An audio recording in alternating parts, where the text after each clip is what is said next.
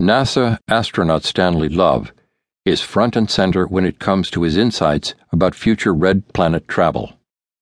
Point of fact, explains the space traveler, astronauts don't care about where they go on Mars.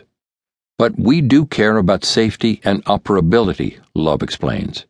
We care deeply about whether the site is going to kill us and whether we can perform the assigned work.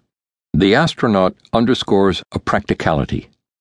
Landings on Mars are very, very high-risk endeavors, he suggests, and once a crew is firmly footed on Mars, just keeping alive takes a lot of time and effort.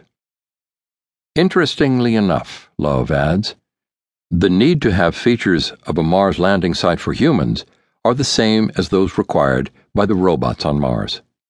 There is one added concern, he notes as a sad fact, and that is cooties. Spacesuits leak, habitats leak. Outgassing on Mars from humans means bacteria and viruses percolating out onto the planet. And quid pro quo, Love says.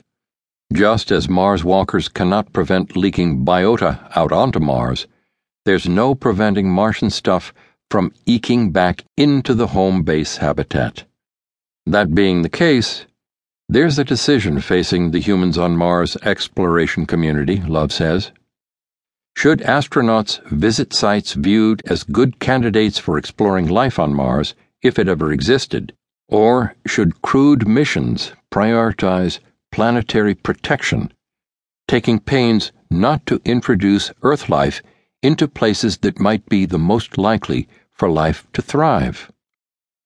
Bottom line for Love, it's a tough choice we have to make.